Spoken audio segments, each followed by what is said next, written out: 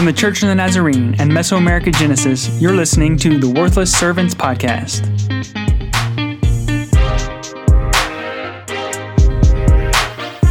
Hello and welcome back to the Worthless Servants Podcast. It's so great to be back here, and we are in a Lenten season. We are nearing Easter, and our topic and our scripture passage has to do with that.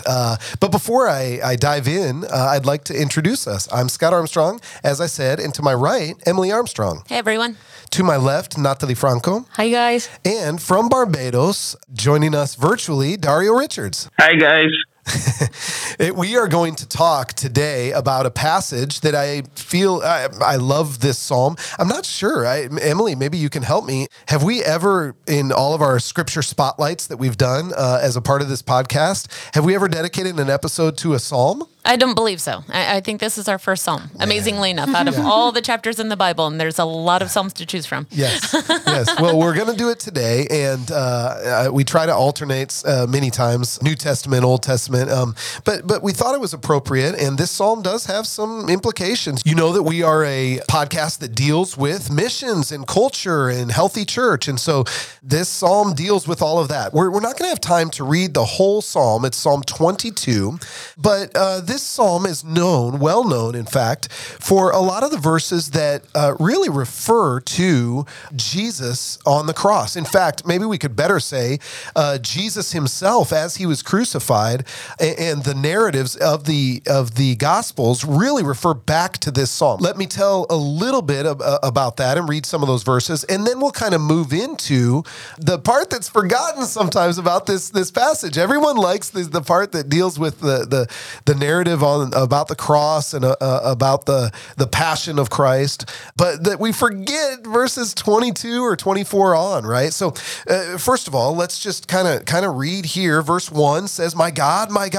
why have you forsaken me? Why are you so far from saving me, so far from the words of my groaning?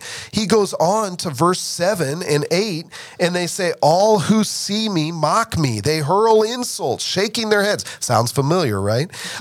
Verse 8, he trusts in the Lord. Let the Lord rescue him. You remember that was said about Jesus as he's hanging on the cross. Let him deliver him since he delights in him.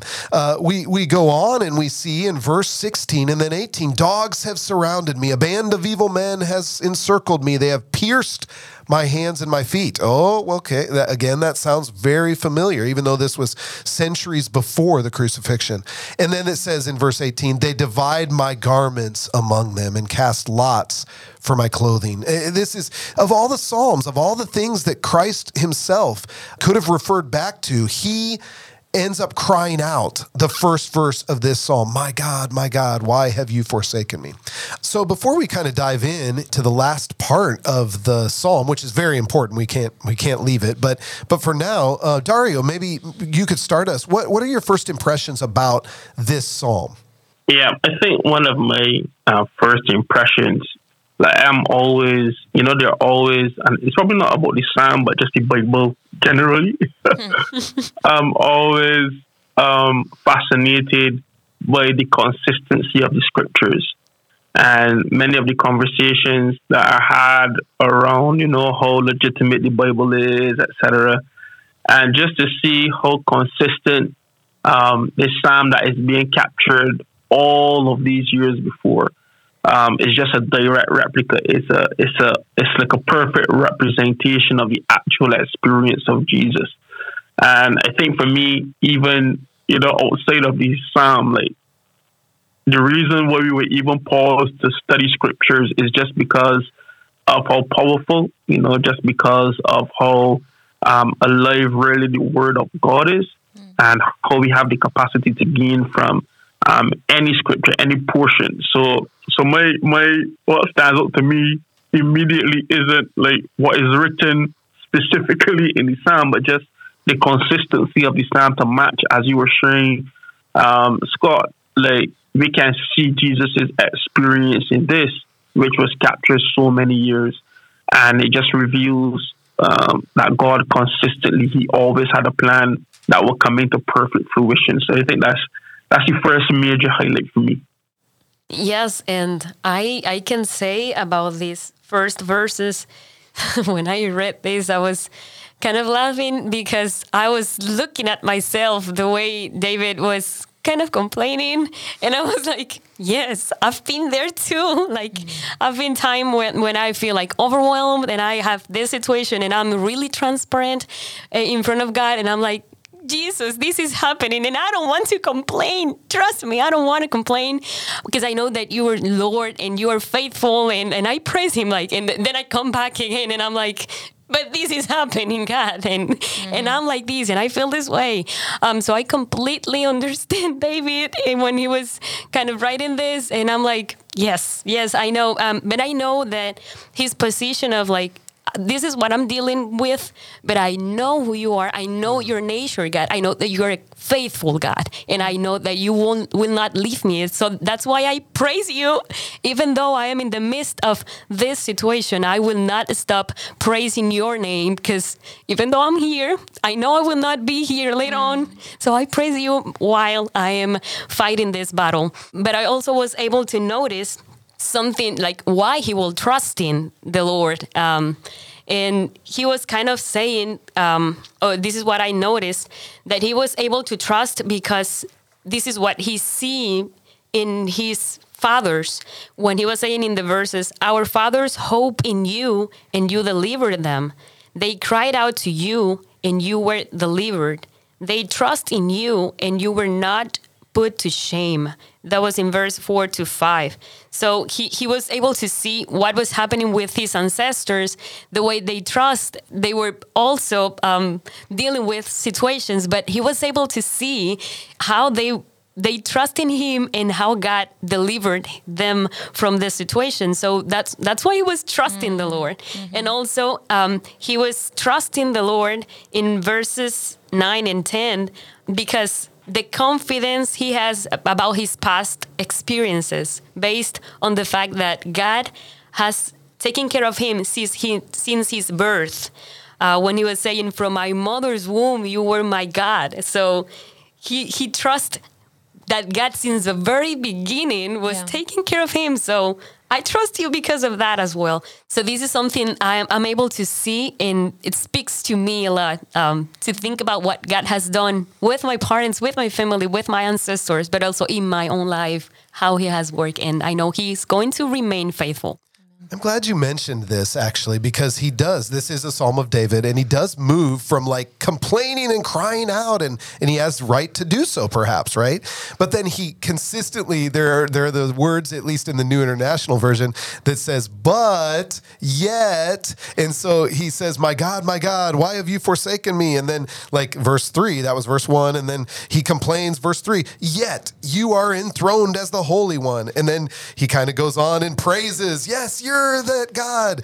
I don't feel it, but yeah. And then he comes back and he says, verse 6, but I am a worm and not a man, right? And so, and then so he starts complaining, and then comes back in verse 9, but I trust in the Lord. You brought me out of the womb. You made me trust in you. You know, I identify just like you, Natalie. I identify with this. And Emily, I know that you have noticed this whole psalm kind of moves that way, but really at the end, it takes quite the turn. Yeah, I think I I don't know if, Natalie, if you've heard of like the mystics, you know, as you start to study the church, there's a part of church history that there's always been like this mystical side. And I think if I were alive during those times, that I would have been drawn to like that side of theology, right? Like I love the mystical nature of God. And I think as a church, we can forget that every single word of the Bible is God's word. Like, right? Like he inspired David to write these words. These were not human words that were coming out. This was God's word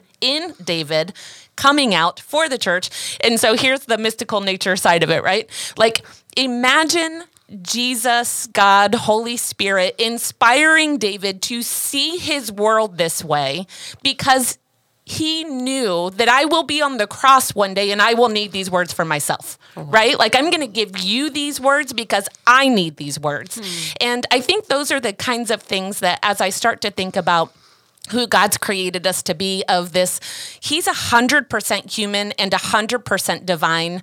And when we believe in holiness, that we can be holy as he is holy, like we have to be able to hold both of those things in tension within our own spirits, right? Like we are in this flesh, but we are filled with the Holy Spirit. And so I think about, and I'm encouraged by these types of words of even Jesus himself needed to, like Scott was saying, bounce between these emotions, right? Like here's the raw emotion. This is my reality. I am in mental anguish. I am in emotional anguish. I am in physical anguish. And however, but I recognize that this is God's will. Yeah. I recognize, and that's where it pops to verse 24 for me. We have to hold that verse 1, what you've forsaken me, like this is the feeling that I have. And it pops to 24 for me, where it says, for he did not despise or abhor the affliction of the afflicted. He did not hide his face from me, but heard when I cried to him. So it's like Jesus, even on the cross, has this feeling of being forsaken, and at the same time says, but he did not hide it. Like our feelings, I feel like we're in a space of society and community right now that it's like feelings run who we are. What I feel is my reality. And this verse specifically speaks to me and says, hey, your feelings are real. And what I hear myself telling my teenage daughter a lot is, your feelings can ride, but they can't drive. And I feel like that's kind of what Jesus is saying here, is it's like, these are the feelings and I'm going to get it out. Like I'm going to give them space. I'm going to honor them. I am going to show you how it is. And at the same time, I'm going to rest in the fact that the Father knows. Yes. The Father knows what we are doing in this space, and I'm going to live into this space, and I'm going to trust that God is sovereign and that he's got all of this under control. So to me, it's a very inspiring Lenten passage during these weeks that we're thinking about the Passion of Christ. It really is a declaration of faith, even by Jesus. He's not saying, you've abandoned me, what's going on? He's actually calling into account the whole psalm, which is anguish, but also faith, right? And in verses 22 through 31 through the end, they kind of seem like a separate psalm. It's like, wait, where did we go there? But let me give you a little taste. I will declare your name to my brothers. In the congregation, I will praise you. Emily, you mentioned, you have not despised or disdained the suffering of the afflicted one. Later, from you comes the theme of my praise in the great assembly. The poor will eat and be satisfied. They who seek the Lord will praise him. All the ends of the earth will remember and turn to the Lord, and all the families of the nations will bow down before him. Dario, I wanted to ask you, obviously, this is the same psalm. That's pretty profound, right? Why is it important that we don't divorce the first part from this last part? Yeah, like the more we talk about it, the more, you just keep seeing the example of Jesus in it. And this part specifically reminds me not exactly when Jesus was on the cross, but when he was in the garden. And in the garden, his sweat has become blood. He's in full anguish, like, take this cup away from me. And then there's not my will, but your will be done. There seemed to be a radical shift, a radical change, just in Jesus's posture towards what God is doing and what God is calling him to. And I see the same type of heart here, in that, like how we feel shouldn't, as Emily was just sharing, it shouldn't distract or shade or remove who we know and believe God to be. That's right. And despite the fact that in the moment, because of what we are currently experiencing, because even deeper, it don't just be feelings, it does also be a real experience, a real experience of anguish and despair, which causes these feelings to emerge. But in the midst of these, not having the view of who God is, what he has done, and what he can do, to be distorted. And I think once in the midst of our horrible experiences, we are able to keep the right perspective of who God is. Yeah.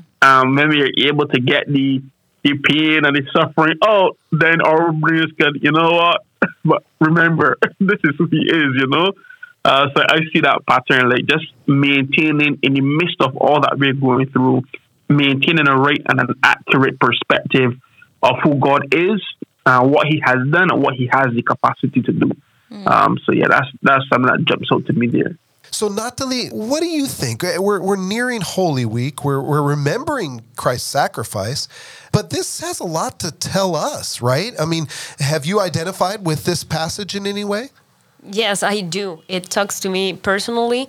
And I remember one time, actually it was last year, we were, as the church, we were not moving anywhere. And I remember on Sundays, it was like the time I was feeling that the most. And I was in the back of the church because I was kind of taking care of the sound equipment. And every single Sunday of last year, I was crying because I was able to see what was happening, nothing at all. And even after the Sunday services, I got these opportunities, and it was not only once, it was 3 or 4 times where I was talking with my pastor and we were crying together because we were able to see the same thing, and we were praying about it. We were praising the Lord in the midst of this situation that we all noticed. It was something that everybody noticed. And even though we were in the midst of lots of activities, like we thought like that we were moving, but we didn't go anywhere.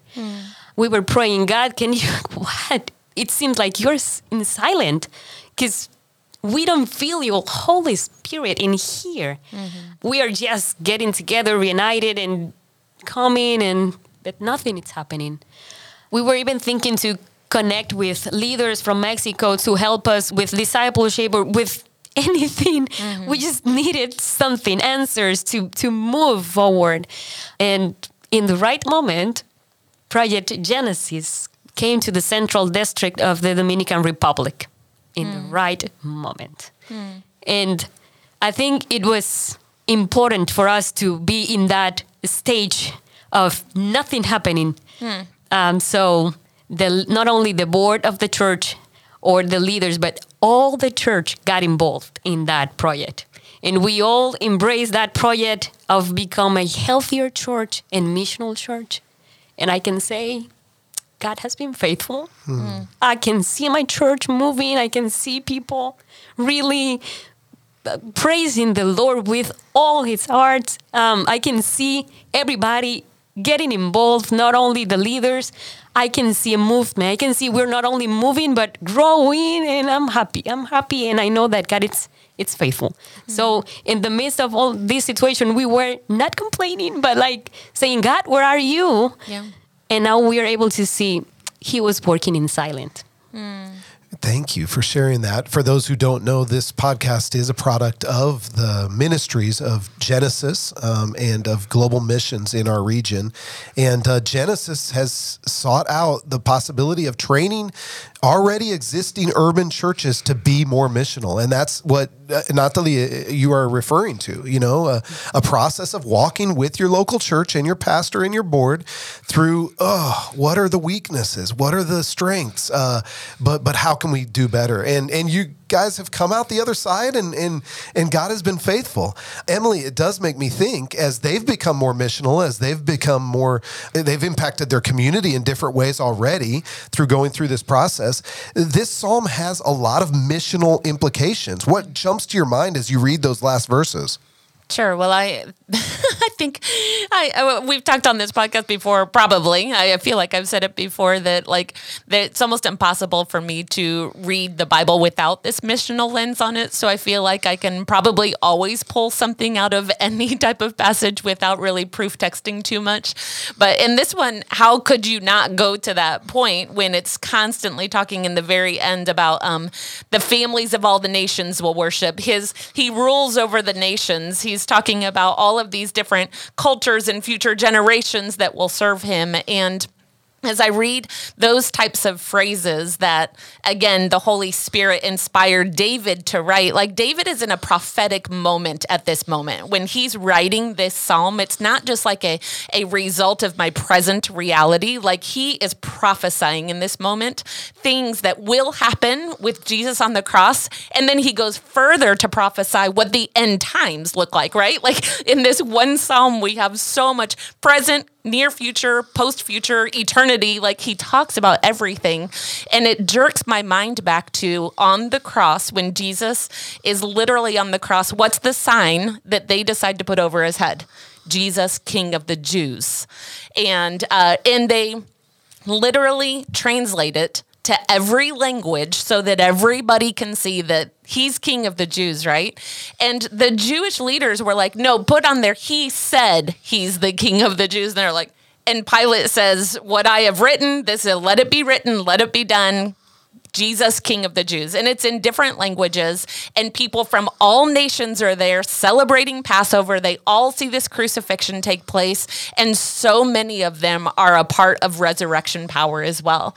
And it is this same Jesus that suffers on the cross. It's the same Jesus that feels all of these things. It's the same Jesus that dies, that literally raises to become the King of the nations. And David, in this moment, there had to have been such... to me, there had to have been such this mentality of knowing that he is the God of nations. And David at this point in time is like the King of the Jews, right? Like David is the King of the Jews. And he is all of a sudden prophesying that there is something that's bigger than me happening. He's the number one king all over the world. Everybody recognizes this nation. Everybody recognizes that the God that they serve has done something amazing in this people group. And David says, but I'm still not that. Like there's something more that happens in this. And this is a God for all nations. And so I think as the church, like it would behoove us to say, we will recognize that the passion of Christ is something that drives us into mission. It's something that from God's heart at the very beginning of the passion of Christ was that all nations would come to him. All nations would bow and recognize him as the King of Kings and Lord of Lords. And it never was just like an afterthought. It never was something that humans thought for themselves. It was always in the heart of God. And so as the church, when we bring that into ourselves and we say, yes, we want to be a part of, verse 27 says, all the ends of the earth shall remember and turn to the Lord, and all the families of the nations shall worship before him, for dominion belongs to the Lord, and he rules over the nations. I say yes and amen. Like I want to be a part of that kingdom. Amen. Oh, that is an excellent, excellent word for us, Emily. Thank you. Thank you for what you have said. And this is true. That's the same psalm. In fact, sometimes theologically, I am like, hey, all of the people that say, oh, God truly did forsake Jesus. He said it from the cross. That's why God the Father truly turned his back on him. And I think, did you miss the rest of the psalm? Right. I mean, Jesus is quoting the first verse, but he's also, by quoting that first verse, he's also saying, but you haven't. The whole point is you haven't abandoned me. Right. I feel this way. I have to pronounce and announce and cry out and say this. At the same time, I'm referring to this entire psalm. I'm telling you, God is faithful. And literally what's happening here on the cross will touch future families, generations, and the nations. Woo. Okay, I could keep going on. Maybe we should be missionaries someday, Scott. Yeah. Thank you. Well, we are missionaries, actually. And you can, and if you would like to talk to us, and if you would like to get a hold of us, or even if you would, hey, maybe God is calling you, maybe through this text, maybe through some of these episodes that you have heard, you would like to know more. Emily, how can they get in touch with us? We'd love to have a conversation with you over on our Facebook page, The Worthless Servants Podcast. You can also find us online at mesoamericagenesis.org. Awesome. Well, we are The Worthless Servants, and I'm Scott Armstrong. I'm Emily Armstrong. I'm Natalie Franco. I'm Dario Richards. And we will talk with you next time.